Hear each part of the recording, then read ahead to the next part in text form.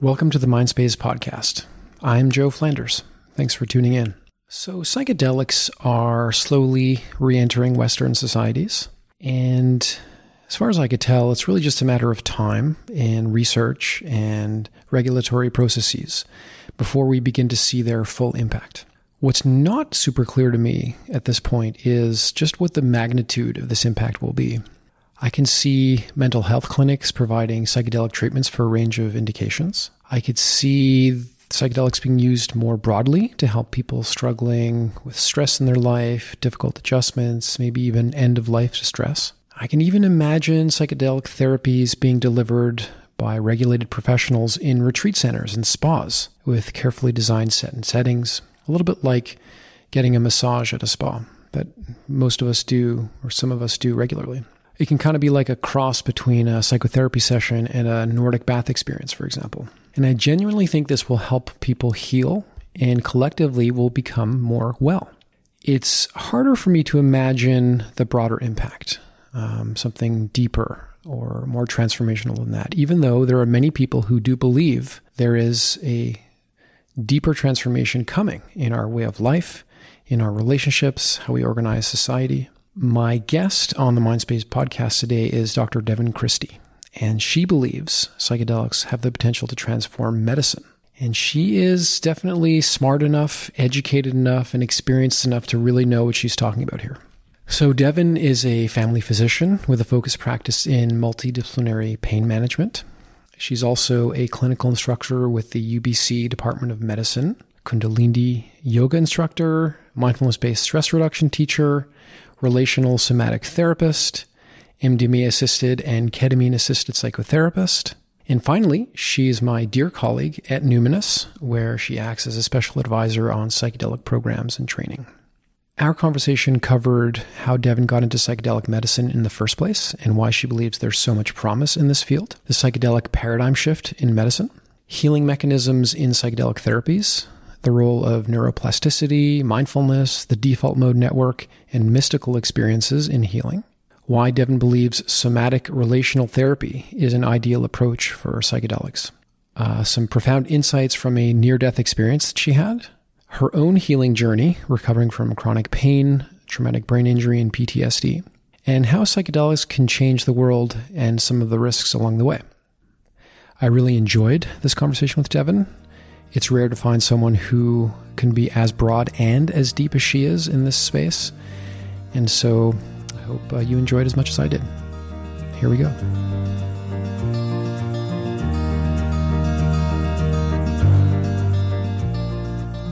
Devon Christie, welcome to the Mindspace podcast. Thanks, Joe. It's a pleasure to be here. How's the day so far? You know, it's a rainy day here in Vancouver, which I also acknowledge is the traditional territories of the Musqueam, the Squamish, and Tsleil-Waututh people. And yeah, just so feeling grateful to reside here and grateful for the rain. I have a mural outside my building that says "No rain, no flowers." Yeah, so it's a typical October morning in Vancouver. Nice. So lots to talk to you about. Feeling really grateful to have you on the show here because I don't know that many people that can go as deep and as wide on psychedelics and related fields, and actually other things that other interests that we have in common. So I'm just really excited about this and grateful that you can make the time, and just a ton to ask you about. And why don't we just dive in? Is that okay? Yeah, let's do it. I'm looking forward to our conversation and the opportunity to do this with you, Joe. Cool. All right. So let's start with the kind of more generic opening. Like, what do you do professionally these days? Mm-hmm. Well, these days I spend my time between working at a chronic pain clinic here called Change Pain, where I see patients who struggle with chronic pain, a lot of trauma, a lot of mental health overlays. And that's my clinical practice as an MD. And then the rest of my time, we're working together with Numinous. And my current role is the senior lead of psychedelic programs. So a lot of input on the development of our psychedelic programs, as well as the foundations for bringing therapists in and training therapists in the competencies around delivery of psychedelic therapy, and all the things I'm really passionate about. And then very soon also participating clinically here in Vancouver through our ketamine-assisted psychotherapy program that we've been working on together. So super excited for that. I'm going to just acknowledge your humility here in kind of not mentioning a number of the other talents and aspects of your background. I think what listeners should know is that you're also a therapist and a mindfulness teacher. Maybe can you just briefly tell us about the background on those two? Totally. Yeah. It's kind of been a natural progression over the years, right? I entered medicine with this view that medicine is powerful and is the dominant system of healthcare in our country, and yet it wasn't necessarily serving everyone, including myself, optimally, in my view. And so went through, became a family doctor, and then once I was through my training, I kind of got to training in other things that I feel are really important to be incorporating in tangible ways into what our healthcare system offers people. So, I was one of these early adopters of yoga. I was by fluke, by grace, really. I started practicing yoga when I was very young, 17, at the time when there was one person broadcasting it on public PBS, Lilias Folan. The show was called Lilias Yoga and You. She had a shag carpet and a big long braid and a leotard, and I did it diligently every day before school, which was this sort of precursor to an internal transformation. I've spoken about this publicly. I suffered at that time with both anorexia, bulimia, some depression, and that's why I say it's a grace. I found yoga because it kind of got me on a path of coming back into myself, into my body, and even on a spiritual path and finding myself, and I spent the rest of the decades of my life on that path. And so once becoming a doctor, it was like, well, I really need to find a way to bring that lens to people, because it certainly helped me. And then I became aware of the John Kabat-Zinn's work and the actual evidence behind the mindfulness-based stress reduction program, and that it was being taught and certifications offered through leading institutions. So that I thought, that's it. I want to train in that. And so then began offering mindfulness through that program, and with such satisfaction too, because much like psychedelics, which we'll talk about more, but the power of mindfulness-based approaches to empower people to observe their inner process, their world, to have a potentially quite drastically new self-awareness, like meta-awareness of witness and thoughts not necessarily being who I am, that I don't even have to believe all my thoughts, and oh wow, I can relate to myself and the world differently. And then how does that translate into change and greater well-being? And when people got that, it was like, that's probably the most powerful thing I can do as a doctor. Mm-hmm. It's such a drastic departure from come to me and I'll prescribe you stuff that you'll take that'll kind of make your symptoms more tolerable or something. Recognizing that in family medicine, most of what we see is chronic illness, things like chronic pain, and things that, where medicine shines is emergency medicine care, right? And acute management of things. And of course, surgeries when they're needed and that. So yes, the mindfulness piece has been really important. And then I also came across trauma work, and it just added this other perspective. It added a recognition that through like this psychobiological understanding of the stress response and our survival response and the types of states that creates when we've had adversity and overwhelming experiences, and how that can be present and be excruciatingly uncomfortable. And then you ask somebody to sit and just pay attention to their experience. And if that's what's on repeat, it may not actually be the most skillful thing to support people.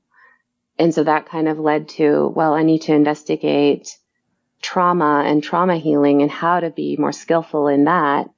And it sort of coincided with discovering the work of MAPS and the work with MDMA and PTSD. And I was so inspired by that also fueled me to become a therapist. So I did a 2-year certification in relational somatic therapy, which is very much a trauma-informed approach, very much understanding our nervous system and how it interacts with our emotions, psychology, and behaviors. So yeah, there's definitely those 2 elements as well. Thanks, Joe, for going a little deeper there. No problem. And I actually want to go even deeper a little bit later. Wanted to ask you about how you got into the psychedelic field, and I think you just answered that, so which is great.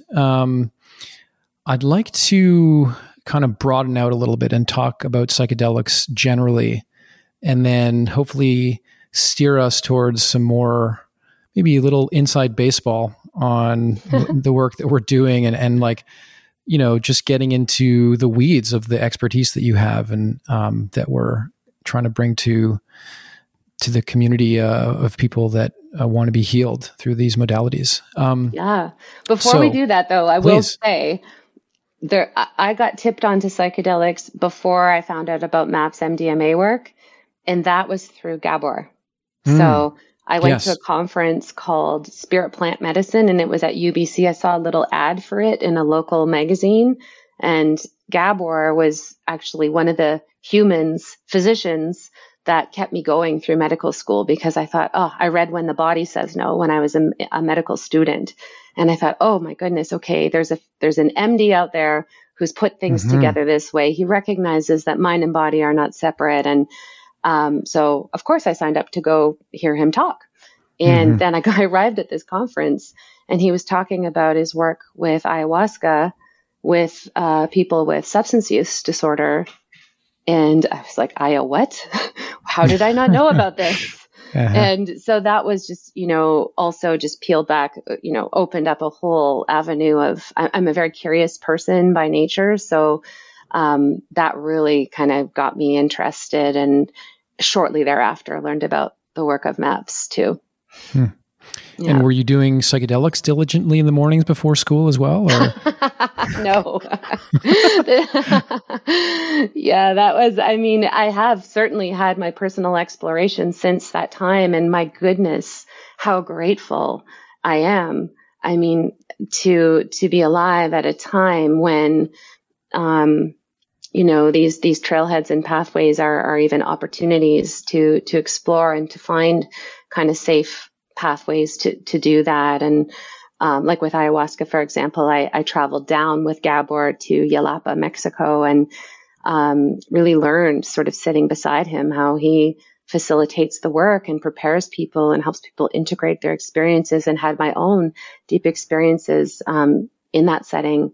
And it's been hugely informative and also deeply healing, like layers and layers of healing and understanding. Yeah. Cool. I'm glad you mentioned Gabor because, as you know, he was on the Mindspace podcast as well. And obviously just a powerhouse of a human, and lots of very important ideas that seem to be having their moment right now, which is cool, but also Absolutely. Raised a bunch of questions for me that maybe we can get into if we have time today. Cool. Okay. So I think you've touched on this, but maybe we can just take it again in case there's more you want to say about it. But I think you and I both believe that psychedelics have the potential to bring about very, very meaningful change in our healthcare systems, maybe even more broadly than that. Why do you think there's so much promise here in mental health, or maybe even health more broadly? Mm-hmm. Yeah, there's a lot of ways I could go in answering that question. Yeah. I mean, the first thing that comes up is just this notion of a paradigm shift, where, in my view, what psychedelic assisted psychotherapy proposes is that we can have the intention of helping individuals to heal, to deeply heal from mental health conditions, from, chronic illness, and that the location of that healing is inside them.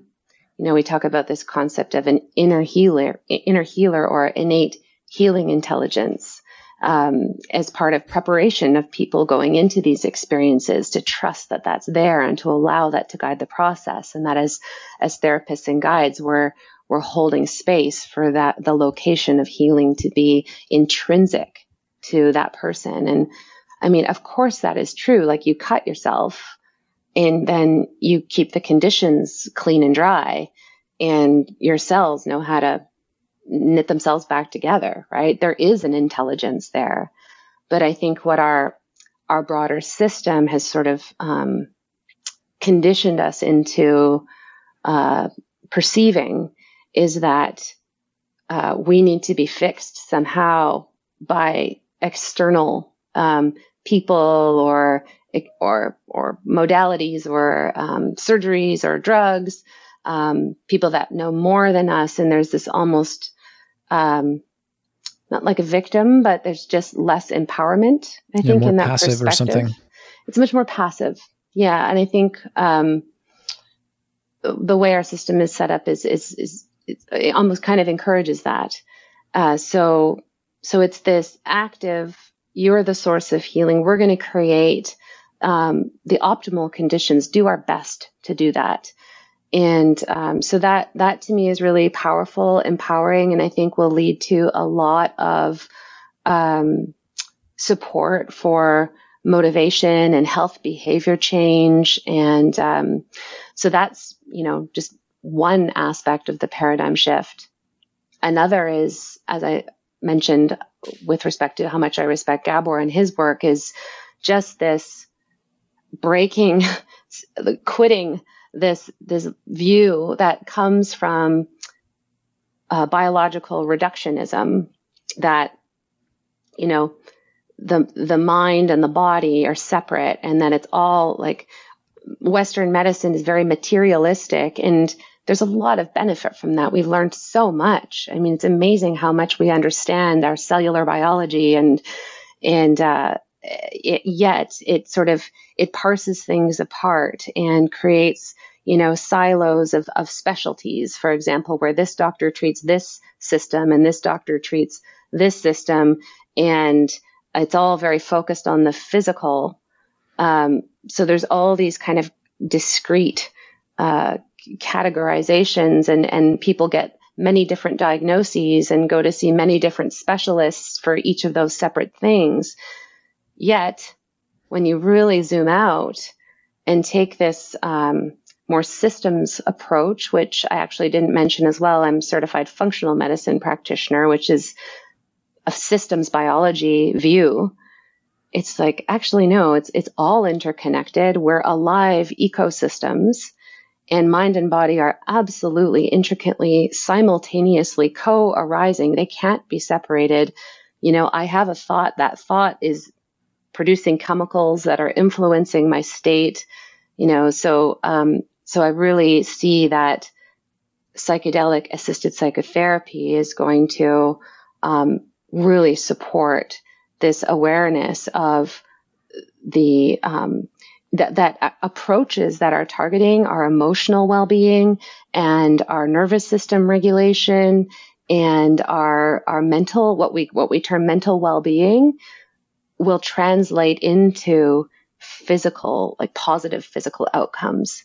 Because we know, and this is again in Gabor's work, stress is just this common, or the stress response is this common underlying factor between a multiplicity of different expressions of illness, whether we call them mental or physical. So I'm really excited for that, and for the ways that as we continue to research different applications of psychedelic assisted psychotherapy, that we're going to see and learn how much more broadly this type of intervention may be applicable. Mm-hmm. And the final tag on to that is to actually support more systemic funding for psychotherapy in general, psychedelics aside, right? We already have evidence for that. We already know that if people have access to psychotherapy, they visit their family physician less. There's psychotherapy is, as opposed to pharmacotherapy for mental illness, is the research shows that it likely has much longer term benefits, is more impact on quality of life for people rather than just symptom management, and that people prefer it and there's less side effects.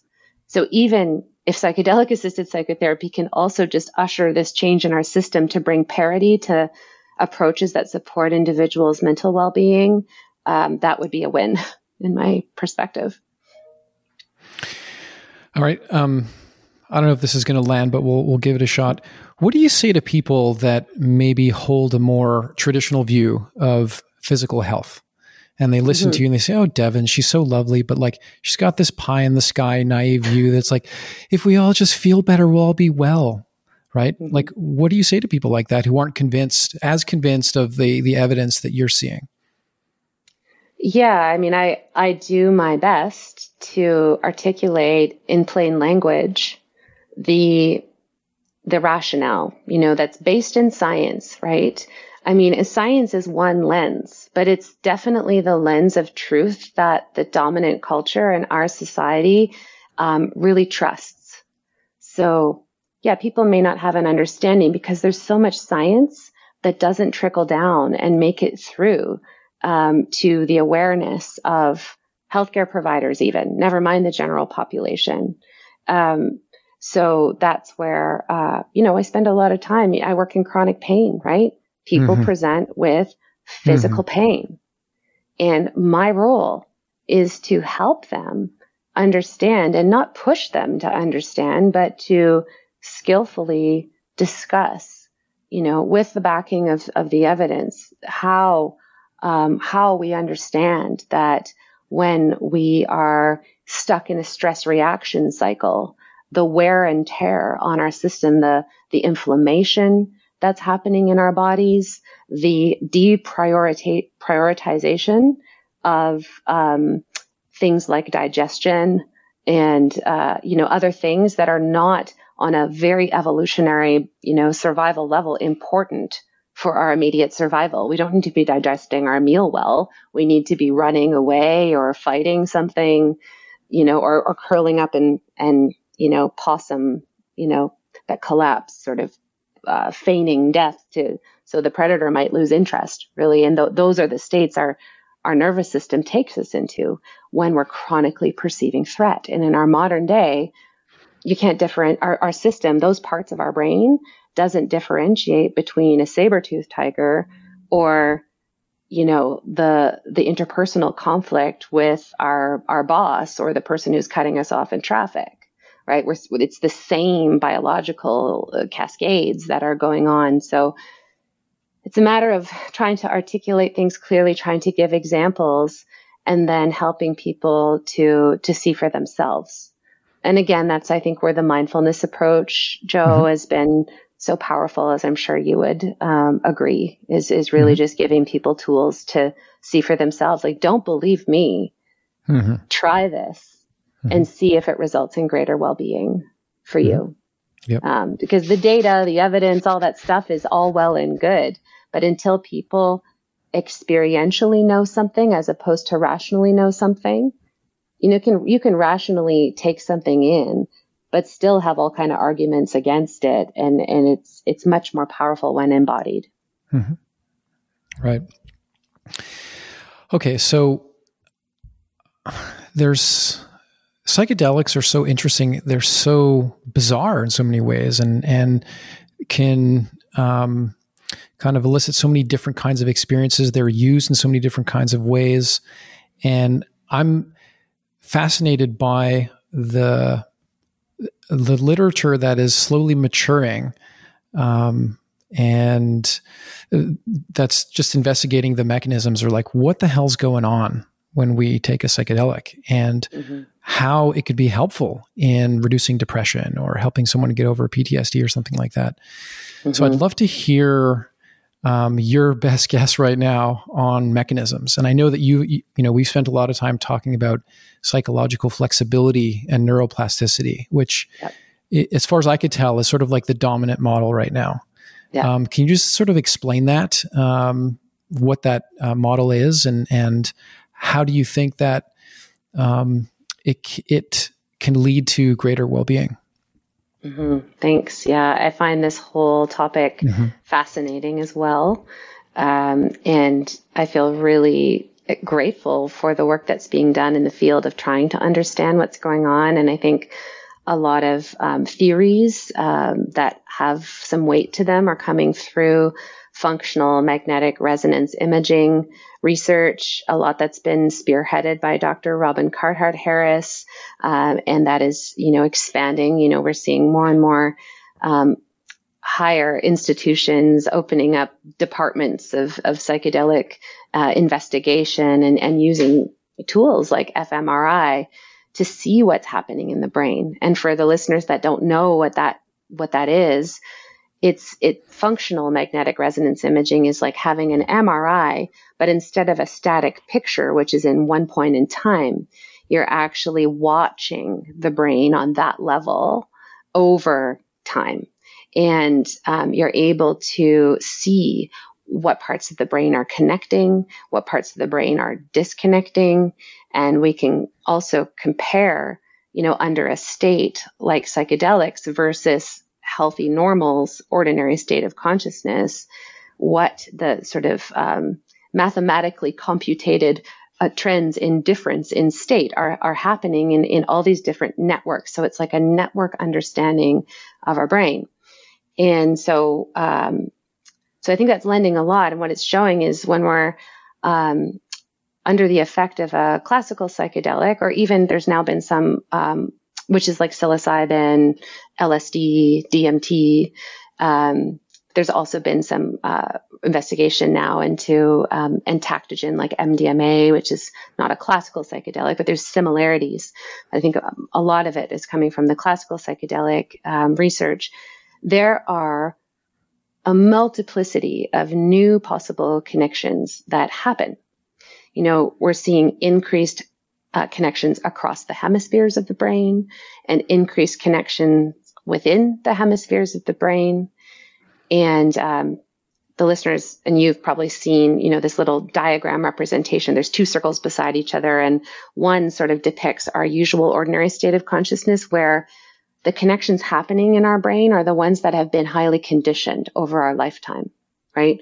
It's our learned way of thinking, paying attention, of how our actual brain is operating, the connections that we're making, which informs how we perceive our biases, everything. And then the circle beside that is much more colorful with way more lines, all across, which is representing this state with a psychedelic, a classical psychedelic on board. And so one of the Dr. Carhart-Harris, who I referenced, he talks about the rebus model, which is relaxed beliefs under psychedelics, and also the entropic brain model, and even primary states of consciousness model. And, to summarize, it's like that first circle with our well-rehearsed patterns is, there's a lot of weight in our daily lives to that. It's very hard. Learning is uncomfortable because to learn, we have to make new neural connections. So you try learning like an instrument or something. It's like, you feel uncomfortable, and it's getting over that hump of learning something new. It's hard to start making those trailheads to wire new pathways in our brain. Whereas when the psychedelic is on board, all of a sudden those new pathways become quite easily accessed in the moment. And those heavily weighted priors all of a sudden don't have so much weight anymore. And where in the past, those heavily weighted ways of thinking and perceiving would have, like, a new idea might have just bounced right off of it because they're so strong. It's like that new idea can come in and send ripples and so it's really creating this opportunity to perceive differently. And likely this is what is explaining how new insight, like aha kind of insights, can emerge in the acute effects of psychedelics. Because all of a sudden these ways that our brain is connected are kind of broken down. And then there's a new repertoire of connections that are accessible. And so that can be very powerful, right? And we also know that psychedelics enhance things that promote neuroplasticity, not only by these sort of functional connective ways, but also, we see evidence of synaptic sprouting. So like there's the neuron, and the synapse is where sort of the dendrite and the axon meet. It's where like our nerves connect, and it's like a tree. It's like arborized. And in depression, for example, the dendrite is actually a little bit like withered, kind of like not as robust of a tree as compared to somebody who doesn't have depression. And then within 24 hours after ketamine, also a psychedelic, not a classical one, you actually look on an electron microscope at that arborization, and it plumps up. It looks almost like normal. So there's this very rapid effect of something going on that's helping with, the ability of our nerves to connect, our nerve cells to connect with each other, to grow new connections. Brain-derived neurotrophic factor is increased, BDNF, with psychedelics. It's also increased with exercise, with fasting, and with other things. So that too can promote new learning. I think there's multiple mechanisms. Yeah.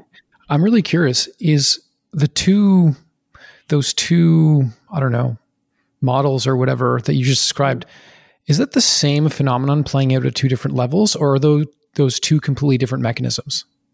Well, I think that it's a different lens. Like one is, I think they're both happening simultaneously, but the changes in the functional connectivity of the brain on sort of like that higher level in real time, that's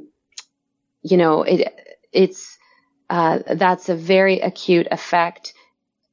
Yes, BDNF is happening too. So at the same time that we know there's these new repertoires of connection available, we also know that chemically there's stuff happening that actually can reinforce those new connections or help.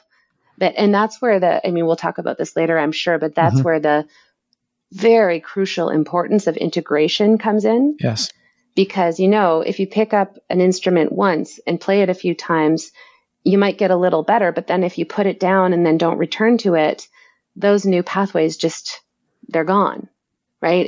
It's what fires together, wires together is essentially neuroplasticity. You got to keep going down that trail again and again. So where the acute effects of psychedelics can create this profound possibility, it doesn't mean it's going to last, right? And that's where it behooves us to support individuals to actually meaningfully engage, committed actions and in line with the maybe new values that they've clarified through the new insights that they've had. That's all kind of some of the mechanisms. There's other elements too, but I'll just pause there. Yeah. So lots to unpack there. So I think one of the pieces that, or I think what Dr. Carhart-Harris showed that I think is a really important sort of complement to that way of understanding is that many of the, mental illnesses, let's say for lack of a better phrase, what many of them have in common is a kind of rigidity and people feeling really stuck. If you think about, someone who's depressed, having like just this recurring pattern of like negative thoughts and emotions and PTSD or anxiety, being really stuck in certain, thought or emotional loops, substance use disorders, being stuck in this rigid pattern of behavior. And it's this introduction of new possibilities, new connections, new learning that can kind of break down this rigidity. And I think that's what we mean when we talk about psychological flexibility. So you're introducing the possibility of new ways of thinking, feeling, and acting with the psychedelic. But of course, all we're doing is opening up new possibilities. And how someone actualizes those possibilities during a psychedelic experience and after an integration is actually open to a wide variety of things. And so this is where the psychotherapy is so important, set and setting is so important. And I think I'll also mention, I'd love to get your kind of input on this, that if you are, struggling in your life for whatever reason, and your friend tells you to go down to Peru and do an ayahuasca ceremony, and you don't really know much about it, and you go online and you try to figure some things out, and you get on a plane, you go to some place, and like you have an experience that's very isolating and traumatizing and stuff, you could be leveraging neuroplasticity in exactly the wrong direction for your well-being, or maybe initially the wrong direction, and then maybe landing you in the right direction eventually. But this neuroplasticity can be actualized in a variety of different ways. How do you think about, as a therapist, as a psychedelic therapist, how we're taking advantage of that neuroplasticity? I think it really boils down to people having experience of safety and people being, adequately prepared for the challenge of psychedelic experiences, and having a nurturing environment where, you hear recreationally people talking about bad trips, right? Bad trips from a psychotherapeutic perspective is really just repressed emotional content, or maybe traumatic imprints in the body mind, in the nervous system. All of a sudden having the valve taken off because of the introduction of this powerful psychoactive drug. And without the support to contain, to assist an individual in navigating those challenging states, absolutely, one could be re-traumatized. One could have their highly conserved negative beliefs about themselves very much reinforced. And when you speak to the ayahuasca example, I mean, I'll share that my very first ayahuasca experience was, it opened a lid of what I now understand was implicit shame. Implicit is, we've got explicit awareness and explicit memory, which is like ourselves in a narrative in time. This happened then, and then the implicit is everything. It's like what's under the iceberg, like under the water, like our waking consciousness is the tip, and then there's everything underneath. And, my somatic therapy teacher says the body is the keeper and holder of all information, past and present. And that's primarily held in our implicit memory, body-based felt sensations that can bleed into the present moment, given whatever factors of our environment are activating of it. But so in that ayahuasca experience, it was like the effect of the medicine and just what was there in me, unexplored or unknown, just opened right up. And I tell you, it was not fun. It was excruciating. And I actually went away from that experience feeling like I shouldn't have been there. I'd done something wrong. There's something wrong with me. And that, like, there's something wrong with me is the voice of shame. That is the articulated belief of toxic shame. There's something wrong with me. I'm a piece of garbage. A lot of people walk around in our society with that kind of shame and those kind of implicit beliefs about themselves. And so, yeah, it's absolutely not a guarantee that if you go and take a powerful medicine like this, you're going to come out on the other side with positive outcomes. And that's why it's so important to create the optimal conditions with skilled people attending, with a warm and nurturing environment. When I think about going off to, the Amazon as I did, and, it's such a foreign environment in so many ways, never mind introducing something so powerful into your consciousness that's even more foreign, experientially. So yeah, to come back to the flexibility piece, there's stereotyped ways and patterns of thinking, and it can be so powerful to break those down. But when not held well, it's like any powerful medicine. It's always a double-edged sword, right? You need to know the risks, and you need to be skilled, and that's like, there's so many medicines, like pharmaceuticals. There's anesthesiologists are the doctors that give haloperidol and other powerful, halothane, powerful anesthetics, not haloperidol, that's different, but powerful anesthetics to people where they're actually now in charge of their vital signs for a period of time. And there's special training required to be able to do that because of the risk and because of the responsibility. And I see that absolutely translating to holding space for psychedelic healing for people. Okay. So let's talk about ketamine for a second, because there is a fairly robust practice and tradition of using ketamine to treat depression, PTSD, perhaps especially depression, substance use disorders as well. And this tradition I'm referring to is like a very medical model where the psychedelic experiences that sometimes come up with ketamine are seen as like this unwanted side effect, and just sort of, I'll ask patients to sort of ignore that because it's just this weird side effect. And, it's not what we're interested in is the neuroplasticity that ketamine can induce that has this beneficial effect on your emotional parts of the brain and have a powerful antidepressant effects. And it's like happening, I don't know if it's at a cellular level or the level of certain networks or whatever. And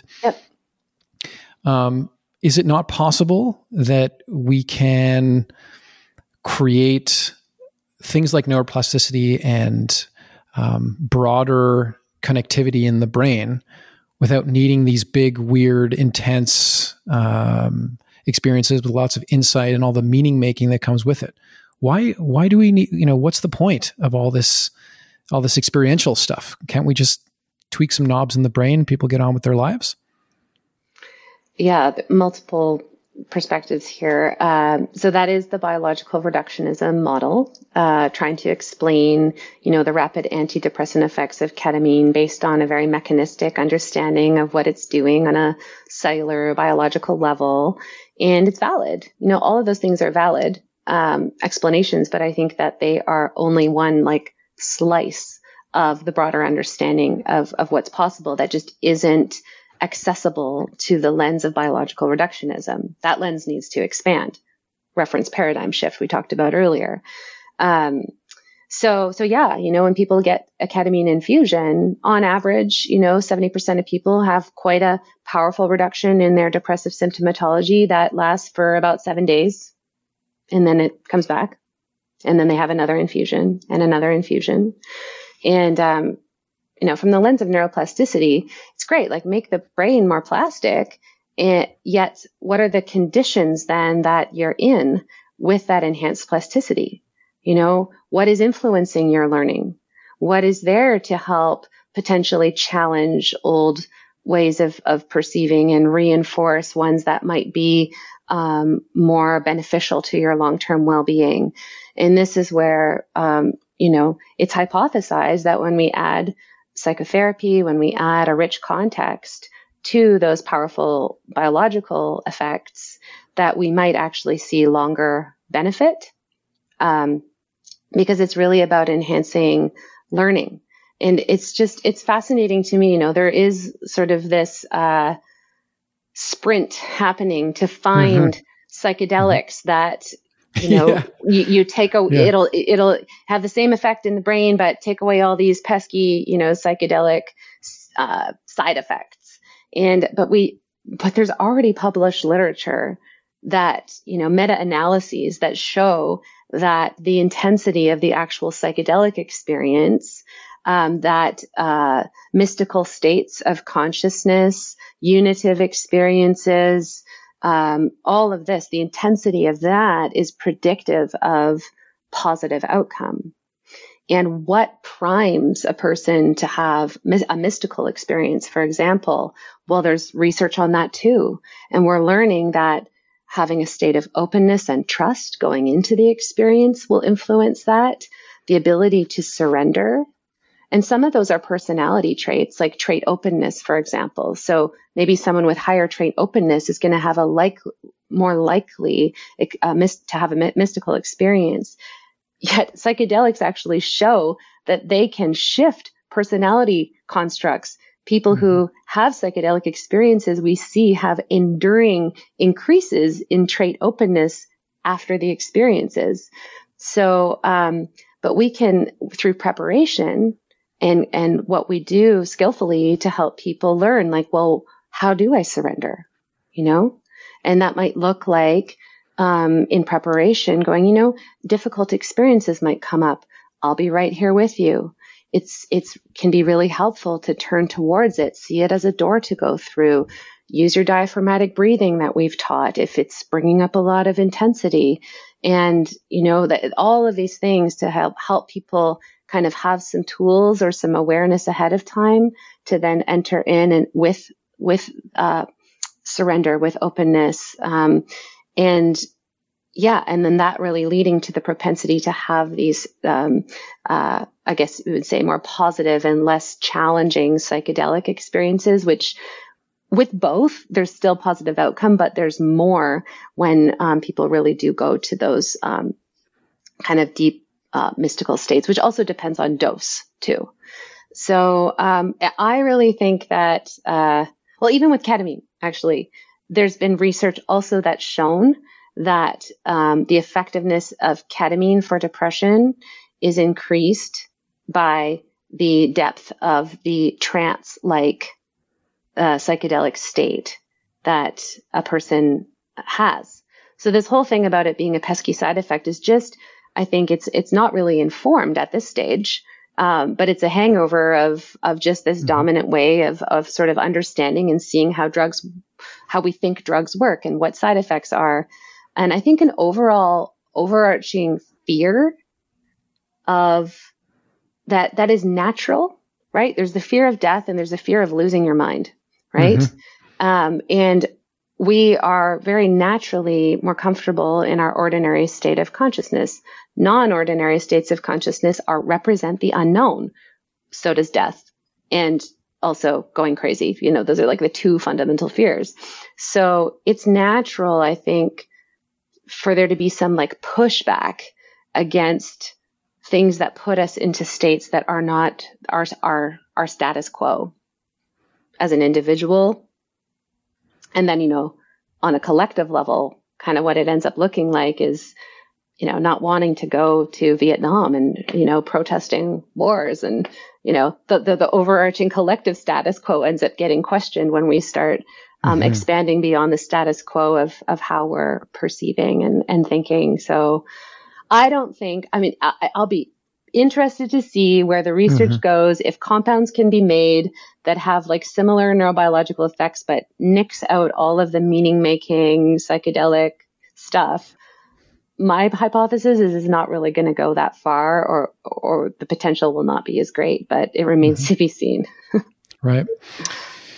So I guess you're not going to invest in any companies that are doing drug discovery for this sort of thing. It's interesting because the number of drugs that actually make it all the way through phase 3 and approval is minuscule. It's like probably 1% or less than 1%. So there's all this drug discovery going on right now. But really, like when you look at the stats, how likely is it that any of these are going to really be successful? And we've got drugs that have been used for decades, if not, well, when you're talking about psilocybin, time immemorial, right? Acknowledging indigenous use through ceremony as a sacrament for healing, divination, in very carefully constructed settings, and in that enriching culture and being something very positive and revered in societies, in traditional societies that have incorporated psychedelics in their culture. So, I think we've got LSD. I mean, it would be nice if LSD was not 10 hours, 12 hours long. If somebody could cut that in half, that would probably be beneficial. Though, with psilocybin, 6 to 8 hours, I think that it actually, there's companies that are trying to make a psilocybin that is actually like 2 to 3 hours in duration of effect. Or even if they tried to do that with MDMA, for example, to like shorten the effect. My perception is actually that the depth of healing that happens over an 8-hour session all day in the context of 2 therapists with a client is so profound. And it actually, I think, will lead to inefficiencies if you shorten it to like 3-hour sessions, but then have to have more of them. So again, it remains to be seen, but it's all fascinating to me. Right. I think you're touching on something that I think is often lost in all of the, more superficial media hype around psychedelics, that psychedelics are going to sort of like help us address the mental health crisis in our society or change the world in some deeper way. They're just a tool or a catalyst, right? And it all depends on what we do with them. And I really think that that's a message that we can't say enough, actually, because I think it's misunderstood. And and hopefully more and more experts like yourself can continue to speak that message in a compelling way. So with these models and this sort of understanding in hand, I want to get to some of the stranger or more, I don't know, interesting aspects of psychedelics. And so you mentioned earlier. Well, wait, can we just go for it. Just elaborate on the point that you just made, because I want to just reinforce it because it is so important. I think it's something we feel super aligned around, which is psychedelics, like mindfulness, are not a panacea. I think, there's such suffering and desperation that people want to believe in panaceas. And I think it is, yes, they're a tool. We do need innovative treatments. We do need better treatments for severe mental health conditions. And certainly there's a lot of promise there for psychedelic assisted psychotherapy. Yet part of what this is another paradigm shift. Part of what the dominant system does, Western medicine, is it individualizes illness. It puts the illness in the individual without this broader recognition or, understanding that translates into any sort of action in medicine, that individuals are living in a toxic culture, and which is the title of Gabor's new book, which I can't wait to read when it comes out next year. That there are so many ills on a societal that come from a lot of the isms, like greed and fear and capitalism and competition and, the social determinants of health, poverty, all these things, inequities, oppression, the soup that we're swimming in right now. To individualize that onto a person is like, you're sick, not like the broader system is sick, is participating in oppression. And so my hope is that psychedelics as a tool and as a powerful treatment can not only assist in individuals finding their own healing, but also to a broader awareness and recognition of what we need to do, what our obligations are, for people in government and, decision makers in our society to address inequity, to address lack of access to mental health services, to address all these other things that are so much of a part of the suffering of individuals. We do know that psychedelics help us to feel more connected with one another, to have this like more broader understanding of our interconnectedness and our interdependence.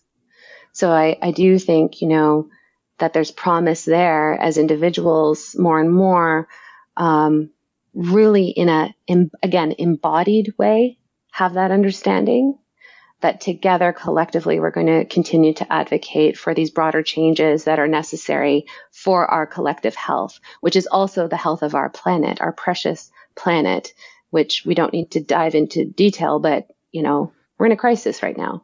Mass extinctions and, polar ice caps melting and all of that. There's a lot of, I think, what psychedelics might bring to climate grief and how we face that collectively, that are potentials there. But I just, wanted to really highlight your point about not a panacea and not just to the individual. There's much more broader healing that needs to happen. Let's pursue this a little bit. I wanted to ask you this later, but we can get into it now.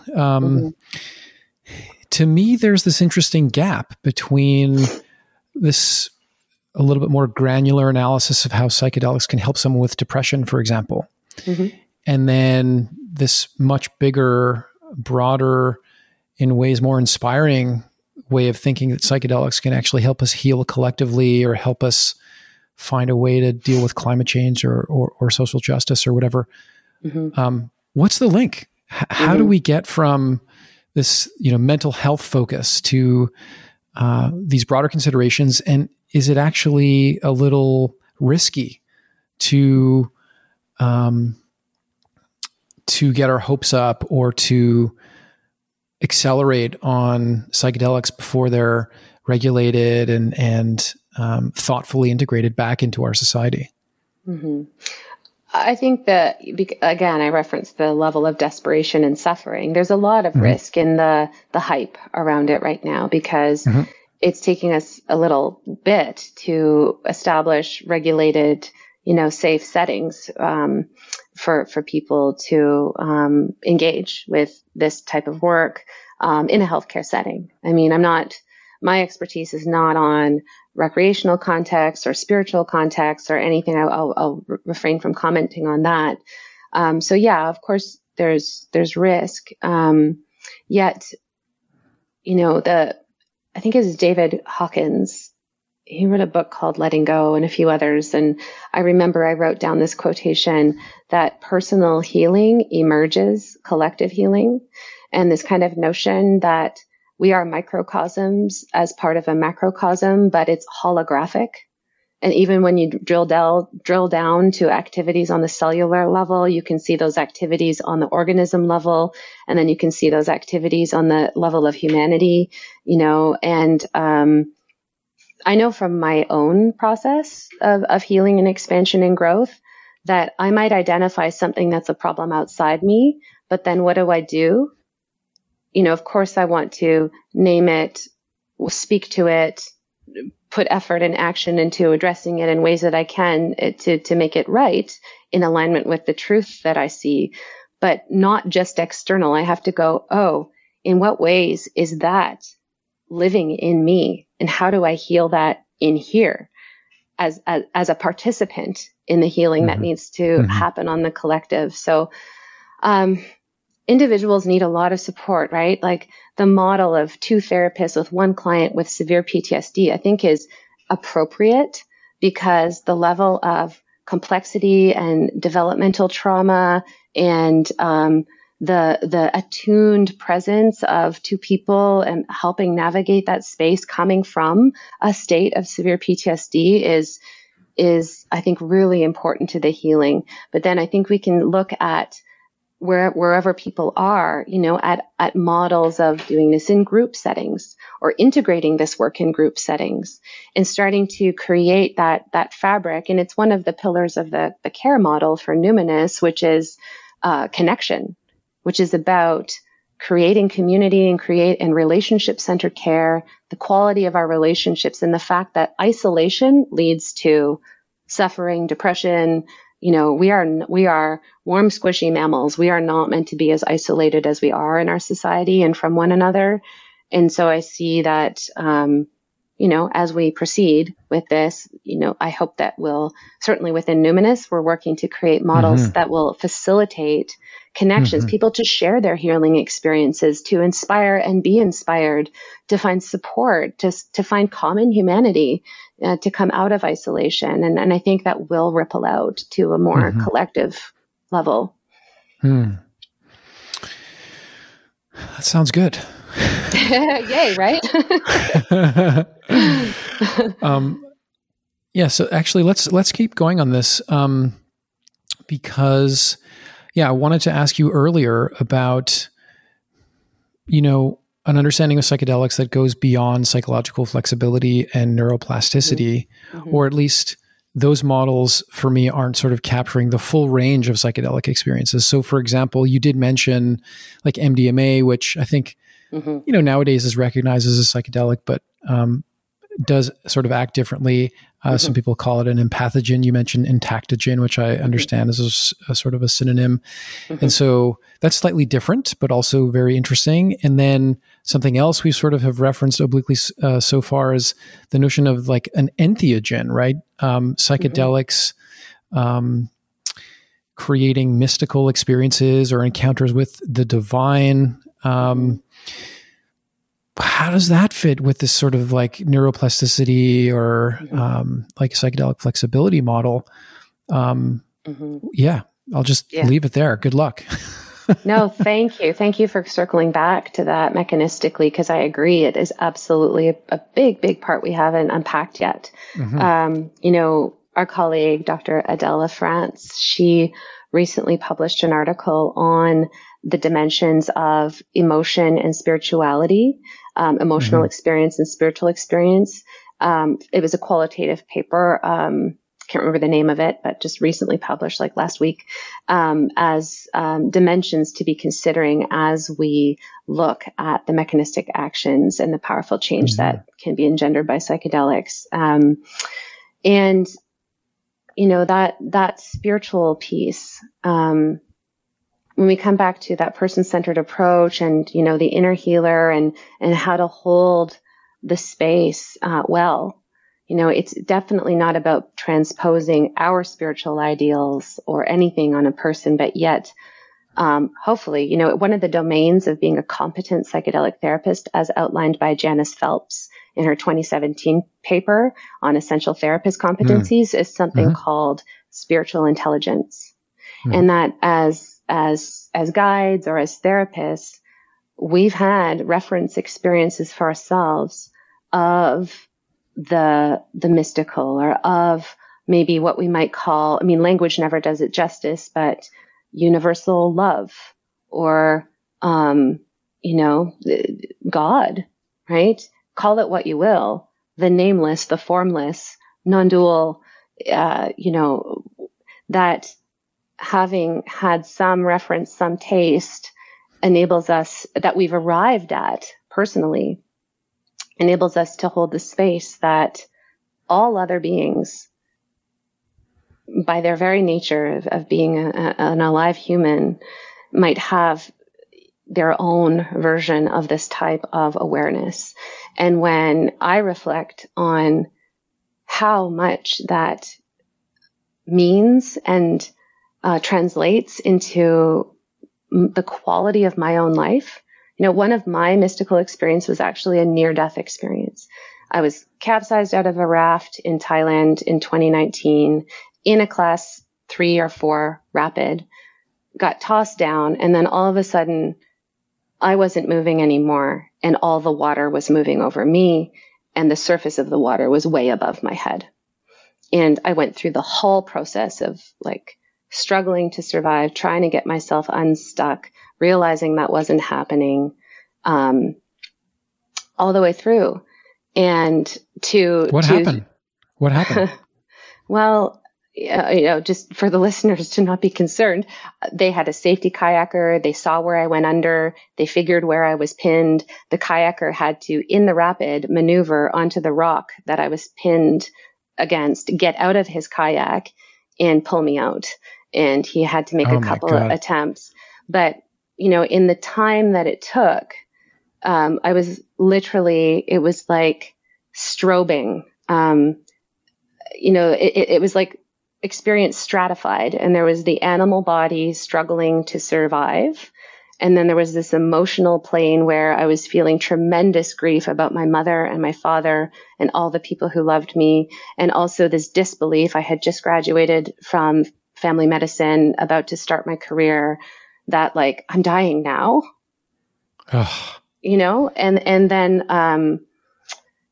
then, but this kind of strobe-like effect of peace that started to strobe more and more until the strobing became consistent. And I think that's what a lot of people feel, is like this white light or whatever. And then my awareness in that moment is, it's all a dream. And then the second awareness, that was that only love is real, and that my body was going to be gone. Everything I ever did in my life, all the stuff, everything, it's dust. It's all a dream. But what was going to carry on over to wherever was next was how I loved and how I participated in love in my human life. And so, profound. I mean, that guides my life now. And we know that psychedelics can engender this level of a profound experience for people that can be personally meaningful. To me, that was deeply spiritual. And we could certainly explain it on the level of like, and my nervous system went into a dorsal vagal state, which was like a collapsed state. And therefore everything felt dreamlike and whatever. But it doesn't matter how we explain it. It's what stayed with me. And I think that's, so the spiritual piece, I think, is huge. I know that personally, and we can hold space that people can have this level of powerful awareness for themselves. And then, with maybe I'll just pause there for a moment. Yeah. In my perspective, it's part of being human that we can have this kind of awareness. Yet the layers of suffering and trauma, and neglect and interpersonal abuses and just pain can make it so painfully difficult to remember these types of truths. And that's where, like, to return to MDMA as an empathogen. Empathogen, what does it do? It calms our fear centers in our brain, calms the amygdala. We know that MDMA causes decreased connectivity between the amygdala and the prefrontal cortex, and increased connectivity between the amygdala and the hippocampus, which is memory processing.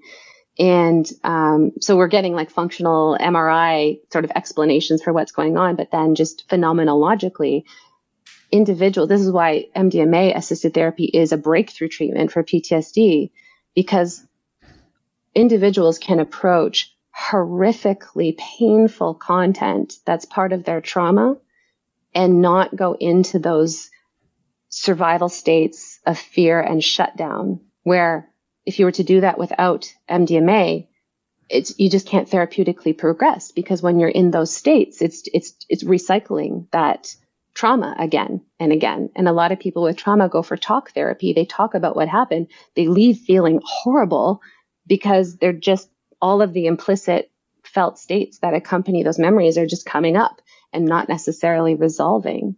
And so when you have MDMA, that's enabling not only to access that sort of content in this much more approachable way, and the emotion that is attendant there, it's also increasing self-compassion, trust with the people that you're with, and then this tremendous ability to be witnessed, in that.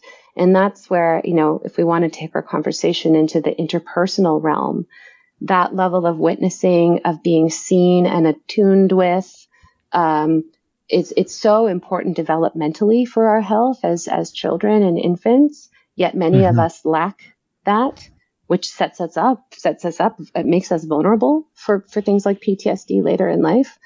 But I think there's so much happening mechanistically on the level of the interpersonal, as well as just the increased range of our optimal arousal zone, our window of tolerance to actually process stuff that is otherwise just so overwhelmingly painful to do.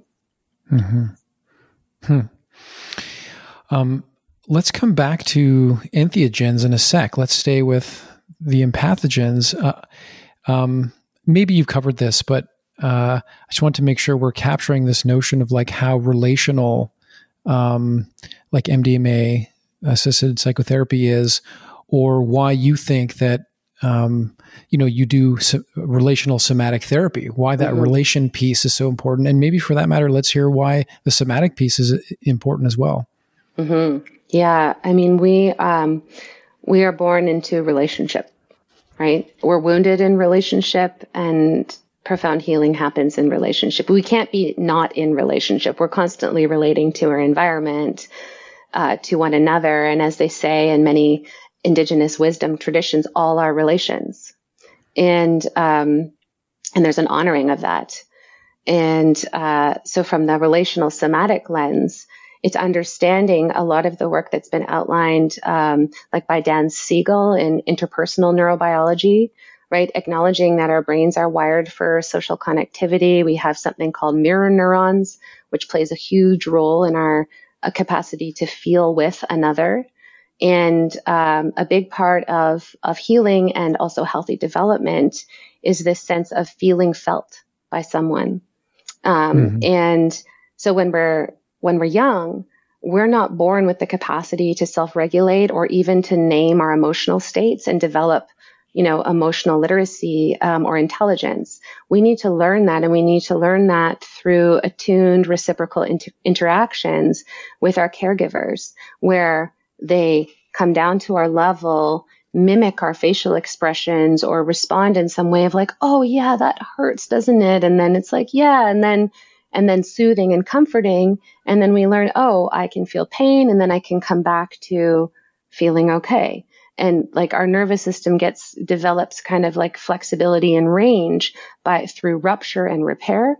Like we're not always perfectly attuned with, but if we've got caring people around us that come back and say, hey, mommy was really stressed. I shouldn't have yelled at you like that. I'm sorry, sweetheart. And repair like that. We also socially learn and form relational templates about what's even possible in relationship to other humans. And sadly, many people don't have that. They have neglect. They have uncaring, wounded people as the ones who are kind of fostering their rearing environment, which, maybe if we lived more in community, young children would have access to other safer adults that would buffer that somewhat. But we live in, like, to a large degree, nuclear families too, where it's so much this intense relationship with like one or two adults.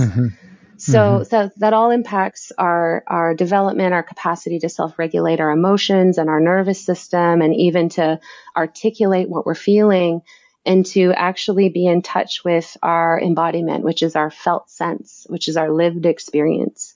And, so that's where the somatic piece comes in. Soma, meaning body. We feel emotions in the body. Emotions aren't a concept, right? And, so therefore, in order to actually empathize with others and even connect with our own intuition or, visceral senses of how to navigate the world, requires sort of a level of capacity for interoception, which is like that inner felt sense. There's the insula, there's parts of our brain that are very much the parts that register that kind of information. And with trauma, it's understandable. We disconnect because it's too painful. But because of neuroplasticity and because we can learn at any stage of our lives, we can come back into ourselves. I definitely followed that trajectory in my own healing. Now I'm, super embodied, and things like yoga and expressive dance and just having connections and friendships in my life where I can feel and express and be seen and heard and held. This is all, it's all such a beautiful dimension of humanity, but one that I think our society and even our learning systems and everything just isn't necessarily supporting optimally. So that somatic therapy, let's say when you have an insight of something, from a somatic lens, even if, let's say it's even a positive insight, we can deepen a person's awareness of that by going, oh, tell me more. Do you feel that somewhere in your body when you think about that thing? Or as you see that image, are there any sensations you're noticing? And it starts to help connect that wiring and also bring that experience into an embodied, really lived experience, which I think has the potential to stay, to really anchor and then be returned to consciously over time. So yeah, I think that's a lot of the power of, these contemporary approaches to psychotherapy that are bringing more of the body in. And it doesn't mean like body work. A lot of people think somatic therapy is like hands-on massage or something. No, it's just it's very mindfulness based, and it's curiosity, and it's helping to give language to and resonate with what an individual is experiencing, and really like elaborating that to include the felt perception, and then to use the skills of understanding trauma to help people like pendulate and, dip your toe in and come back out and be resourced instead of having to be flooded by, going straight into something that's really painful. Yeah. Yeah, I do want to talk about how mindfulness fits in the mix here. I think I have an opening in a little bit. So let's come back to the entheogens for a second. It's not uncommon for people to refer to psychedelic experiences in these terms. In fact, there's this whole notion of the mystical experience that actually has a lot of really interesting empirical work behind it. I think the Mystical Experiences Questionnaire was created at Johns Hopkins, and it's actually a really important kind of variable, I think, in predicting the impact of psychedelic therapies. So I don't know, maybe in a way it's intuitive, but like, man, what does mystical experience mean? Or to say that we're encountering God or something divine under the influence of psychedelic, that's a tough one, because I mean, we're bringing in two very, very complex things. What is God and what is mystical or divine? And then how the hell are psychedelics kind of enhancing our access to that or amplifying that capacity of ours? I think of it more as being like having a sense of awe amplified in my experience. But what is your best guess about, is it related to this kind of enriching of connectivity in our brains, or something about neuroplasticity? What is it about these psychedelics that create these divine experiences? Yeah, I mean, it's interesting because even the language mystical experience and the language used to designate the different categories of mystical experiences, like in the MEQ, like there's a sense of awe, there's a noetic sense, but it's all, it's interesting because when you give language to something, it already starts to define it, frame it, and frame it, and then that can become an expectation, and that people like measure their experience against. And so that's sort of coming back to how important it is to kind of hold things in a very open frame of possibility, with some reference ourselves for what that could be like. But yeah, I mean, I think anytime you talk about a phenomenon, you can apply, any given lens to it. You can look at the connectivity that's happening in the brain. Like you can go, okay, these states are associated with decreased connectivity in the default mode network, which is associated with our narrative sense of identity, or perhaps the ego, quote unquote, and that's going offline. Therefore, we can theorize.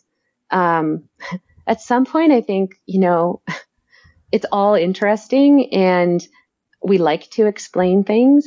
And the how of it, though, does it really matter? I think. Well, it mattered earlier when we were talking about psychological flexibility and neuroplasticity. Well, and I think it's important too because of, using the language of scientific investigation and the scientific arrival at certain truths to support moving forward in our dominant healthcare paradigm with things that are drastically challenging to the status quo. I think it's really, yes, it's important in that context to make these maps and to back them up by evidence and empirical, stuff. I'm thinking more when it boils down to the individual having that experience phenomenologically. I think I really like the construct of the noetic. Noetic is, it's just like truth. It's just like, that this is true, not because you read it by some trusted source or because there's a bunch of evidence to support it. It's just an inner knowing.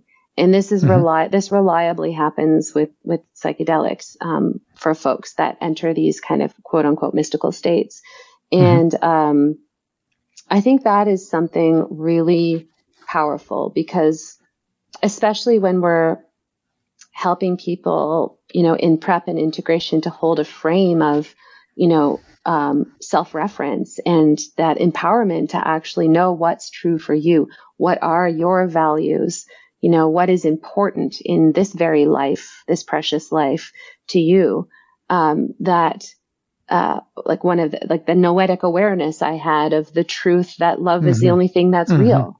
I can say that to people, but it's really just in the intimacy of my inner experience with myself that it's like to every fiber of my existence. I know that's true for me. I'm not going to say it's true for anyone else. And so this is kind of where, the noetic, I think, as a part of the mystical is profoundly powerful at connecting people to their own wisdom, to their own hearts. In mindfulness, we say, right? Like wisdom is inherent, right? And we do these mindfulness practices to create conditions such that you're tapping into your inherent wisdom. And so however that feels for someone or whatever that looks like for someone, I think, it has the potential for such merit and beauty, really. I love this construct of beauty too, and I love that Adele LaFrance is also bringing in the construct of love back into what we're doing in psychotherapy as well.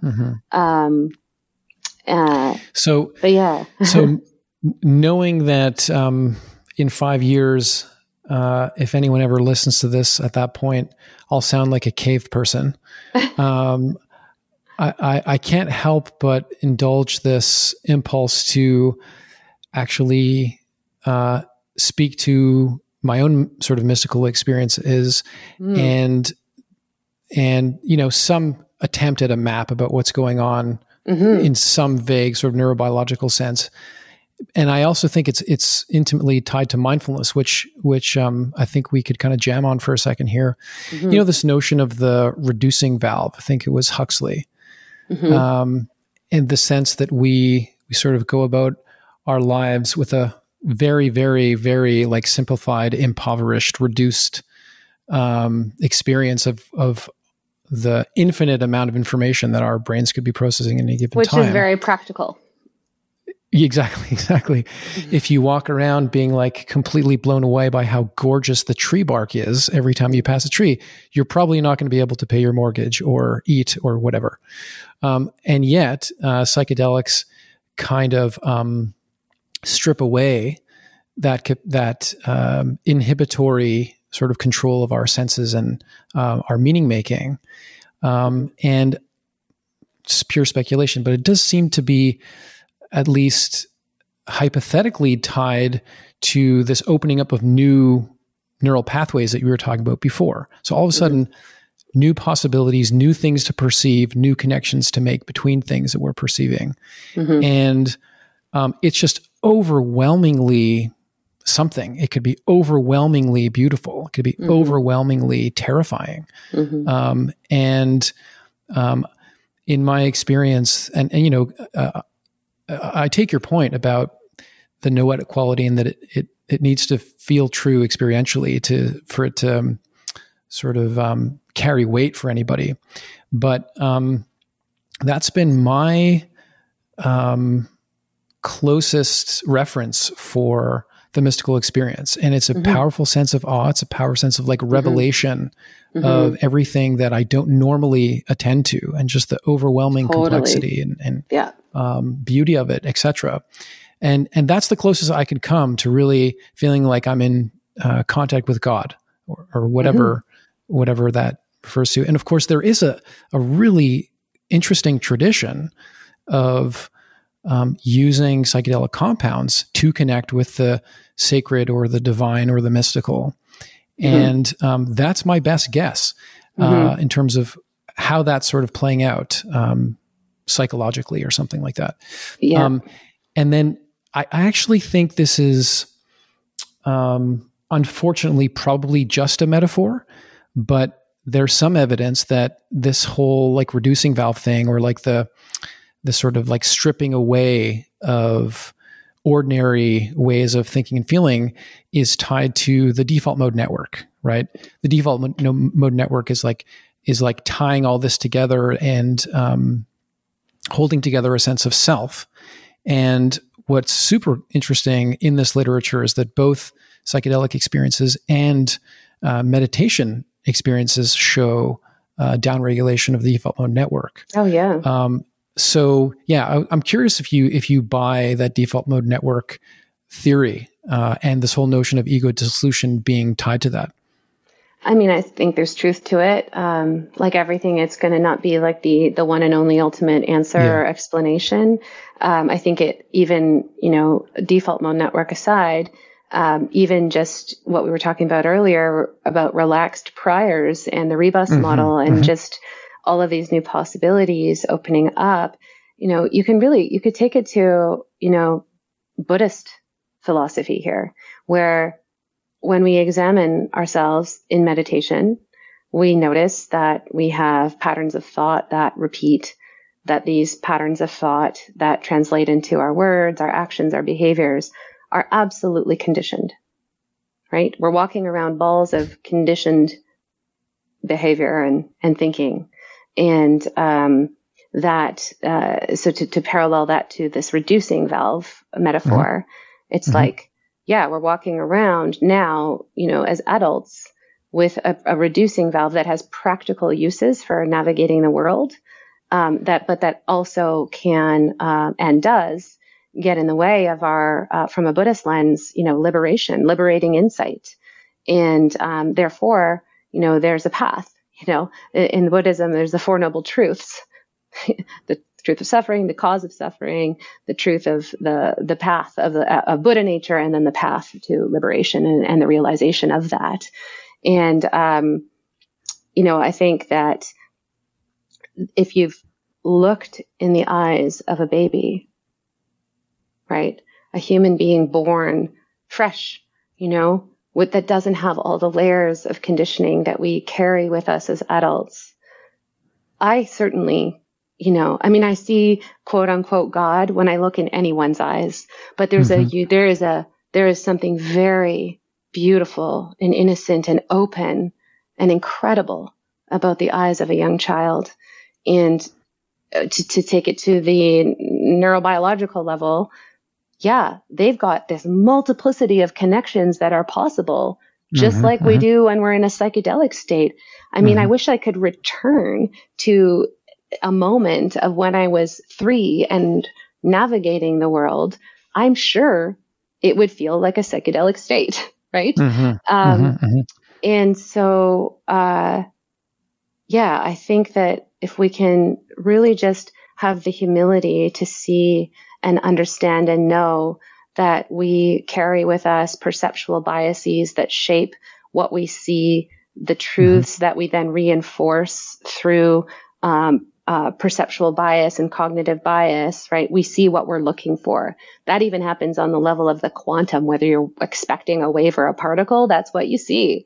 Like, you know, so that to me brings forward this tremendous humility. And then again, this tremendous awe of, you know, I do experience, you know, when I go for a run here in the Pacific Spirit Park out at Spanish Banks, it's one of the things I love to do. You know, the way that I take in the green through my eyes and the way that I stop and appreciate the beauty of the tree bark, you know, that sort of, in mindfulness, we call it beginner's mind, right? Like seeing with fresh eyes, that it actually doesn't stop me from paying my rent or taking care of my bills, because I'm not doing that in that moment. In that moment, I'm running in the forest. So I think that there's actually space for us to be perceiving, you know, more openly in this way, and where we can still function in the world. And I think, you know, to return to the awareness that you mentioned about meditators and how the state of their brain is like very similar to the state under a classical psychedelic. Yeah. You know, meditators who've been practicing for a long time, they are just kind of living in non-dual awareness. And yet there is an ego structure and a functioning ego that is there to navigate the world too. So I think it's and as opposed to or, you know. But yeah, I think that awe, and it just opens so many doors of curiosity and to me, just joie de vivre. Like, wow, what a miracle. We're here humaning together and like being so freaking curious about what it really all is, you know? And these psychedelics can be very, very powerful in helping us explore those questions for ourselves. I don't get to spend much time with Buddhist Devon, but I wish I did. It's been a big part of my path. You know, I moved from sort of yoga and more Vedantic philosophy, and then I discovered Shambhala lineage, Chogyam Trungpa. I read Sacred Path of the Warrior and was like, ooh, I want to sit and meditate. And then found my way to a Buddhist teacher named Greg Kramer, who lives on Orcas Island in Washington. And he developed this method called insight dialogue, which is an explicitly relational path of awakening from a Buddhist frame. And so I've been to, I think, 7 or 8 or 9 insight dialogue retreats, which are like silent meditation retreats, but then you sit and you practice meditating together in a very like structured context for a period of time in the morning and the afternoon. Everything else, noble silence. There's lots of solo sits, but it's, yeah, I love Buddhist. I love that Buddhist philosophy is kind of, you know, it outlines all these things, but then ultimately just says, you know, see for yourself. And, yeah. And a lot of the things that it outlines to me in my own experience are very relevant to my happiness and well-being. Like there's something called the 4 immeasurables, and they're, you know, karuna, which is compassion, metta, loving kindness, upekkha, which is equanimity, and then mudita, my favorite one, which is sympathetic joy, which is experiencing joy at the good fortune of another. Like when we live our lives from that, there's like so much joy, right? You see people having good fortune and you're happy for them as opposed to envious or whatever. So all of the stuff I've tried on from my Buddhist learnings has always resonated. Yeah. Yeah. Cool. Listen, we're coming up on an hour and a half, and I'm sure you've got a lot of other stuff to do today. And I'm just really conscious of your energy and, that you've given us, and just that don't want to, pull too much of it or deplete too much of it. Maybe one last question. Is that okay with you? Oh, yeah. And I don't feel depleted at all. In fact, Joe, I'm just so happy for our dialogue. It's enlivening. That's awesome. This has been awesome for sure. Appreciate it. So, you and I are both mindfulness teachers, and, have a lot of conviction about, and you've made it very explicit in our conversation, just how important it is as a tool and as a way of being, and something really great that we can teach our clients and patients. Mm-hmm. Can we get a little more granular and tell me, what is it about your mindfulness practice, or anyone's mindfulness practice, that's especially relevant for psychedelic assisted psychotherapy? Mm-hmm. I think that mindfulness can be such an important contributor to set, right? The mm-hmm. mindset. I was fortunate when I first experienced any kind of psychedelic. I was already a meditator. I already had established mm-hmm. and practiced mindfulness, had already had practice in observing pleasant, unpleasant, finding my way to kind of navigating both without getting, pushed off my center too far. So I think that can be a great aspect of preparation, even just this notion of being curious about experience and observing our embodied experience of all the dimensions of experiencing that we learn that we are experiencing as we practice mindfulness meditation. So definitely can be helpful in preparation. And then certainly it can be a practice. There are many practices that people might do, but any practice kind of done mindfully in alignment with the things that people really want to anchor from their experience, their learning and healing with psychedelics. Mindful practice can reinforce just the continued capacity to be curious about our experience, to investigate, mm-hmm. to stay present to our emotions as they come and go. And it's interesting because after the, 1960s big bloom, in, Western society of LSD and psychedelics, that's when there was also this parallel, just looking to Eastern mystical or wisdom traditions and people meditating together and, spiritual communities popping up. I think many of us, who are, white settlers, that have come and colonized Turtle Island. I think many of us are almost like cultural refugees. I certainly haven't felt very connected to the traditions of my ancestors in Scotland and England and therefore, opening to all these new dimensions of my being and looking for a kind of a framework for that to land for me. Mm-hmm. We've talked about what frameworks, those have been. But so whether it's mindfulness or any sort of contemplative practice from whatever tradition, I think it can really serve folks to deepen and to integrate, to have the space to return as well to those meaningful peak states. People can get addicted or mm-hmm. really want to just go back to that state mm-hmm. When they were under the acute effects of a psychedelics. But when you really sit and be present and be curious and invoke, can I remember even 10% of what that was like in my felt experience? Mm-hmm. And return to that and recognize that it's still there. It hasn't gone anywhere. And that mm-hmm. the relevance of that to me is actually still present. It's not like I have to go back to it. I think mindfulness and contemplative practice can be very powerful for supporting people mm-hmm. to mm-hmm. really stay connected and grounded to what they learn and what they value on the other side of these peak experiences. Couldn't agree more. We talked about that, the fact that, we could take this neuroplasticity in any variety of directions. And you talked about psychedelics not being a panacea. There are a mm-hmm. lot of risks, and there's a dark mm-hmm. side, right? And we heard a little bit, an example of a bit of a dark side this fall. It's two very well-known psychedelic, seniors, Aaron Grossbard and Françoise Bourzat.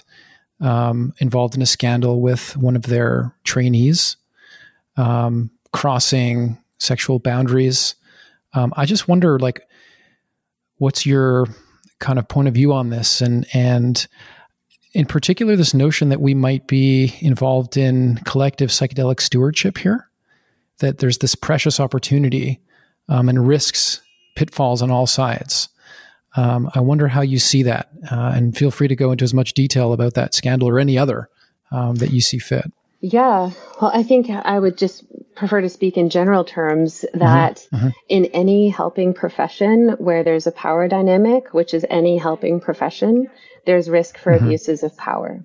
So, psychologists and counselors and psychiatrists and doctors and all these individuals have historically, unfortunately, taken advantage of their power and enacted heinous abuses on the vulnerable people that come to them for help. And so it's nothing new that psychedelics is kind of bringing to the surface the risk involved when you have power dynamics, right? And so therefore our efforts need to be around protecting the vulnerable, ethical guidelines. We have those ethical guidelines, for example, in medicine. If I were to have sexual relations with a patient, I would lose my license, right? So there are consequences. But we also have a punitive system where if someone does commit one of these, what do we want to call them? Crimes. I mean, there's a number of words we could use. It's kind of like, well, you lose your license and you're done, and often we'll just blackball you. And honestly, I think scapegoat people, because I think where we need to go, where psychedelics is taking us in the way that we're looking at safety and ethical transgressions is getting a little bit more curious about the humanity of people, whether they're in, whatever side of the power equation they're on, but especially those in positions of power. And what are the vulnerabilities there? And what are the ways that person has not had the support they need to make the right decisions in navigating a certain circumstance? What is unhealed? And what is the dialogue about what we might learn? And more of like a restorative justice process, and also, just not being so black and white about it when it happens. Again, psychedelics take everything to, the penultimate level with respect to a person's vulnerability, which is why, I'm so committed in my role with Numinous and the programs we're developing and the therapist training to really help the therapists and people in those privileged positions understand the nature of the vulnerability here and the nuance of how to hold yourself in integrity in that container. And even though it might not be actually abusing a client, even just being the parts of ourselves, which we all have them, that we're unaware of and that we might get activated or triggered by our client's process. If we're not able to acknowledge, recognize, shelve that, and return to holding space for them, and instead we start kind of enacting some of our own stuff into that space when they're wide open, that's also potentially harmful. It's not as far spectrum as actual, sexual indiscretion and stuff, but it's, we have to really hold this with preciousness, with reverence, and with utmost ethical and integral awareness collectively and with ourselves if we find ourselves wanting to step into the role as guide or as therapist in this format. Cool. Thank you for that. Yeah. Thanks for the question. Okay. Why don't we leave it there? Lots of other stuff to do today. Appreciate it so much. Thank you so much, Devon. My pleasure, Joe. It was so nice spending time with you today. Likewise.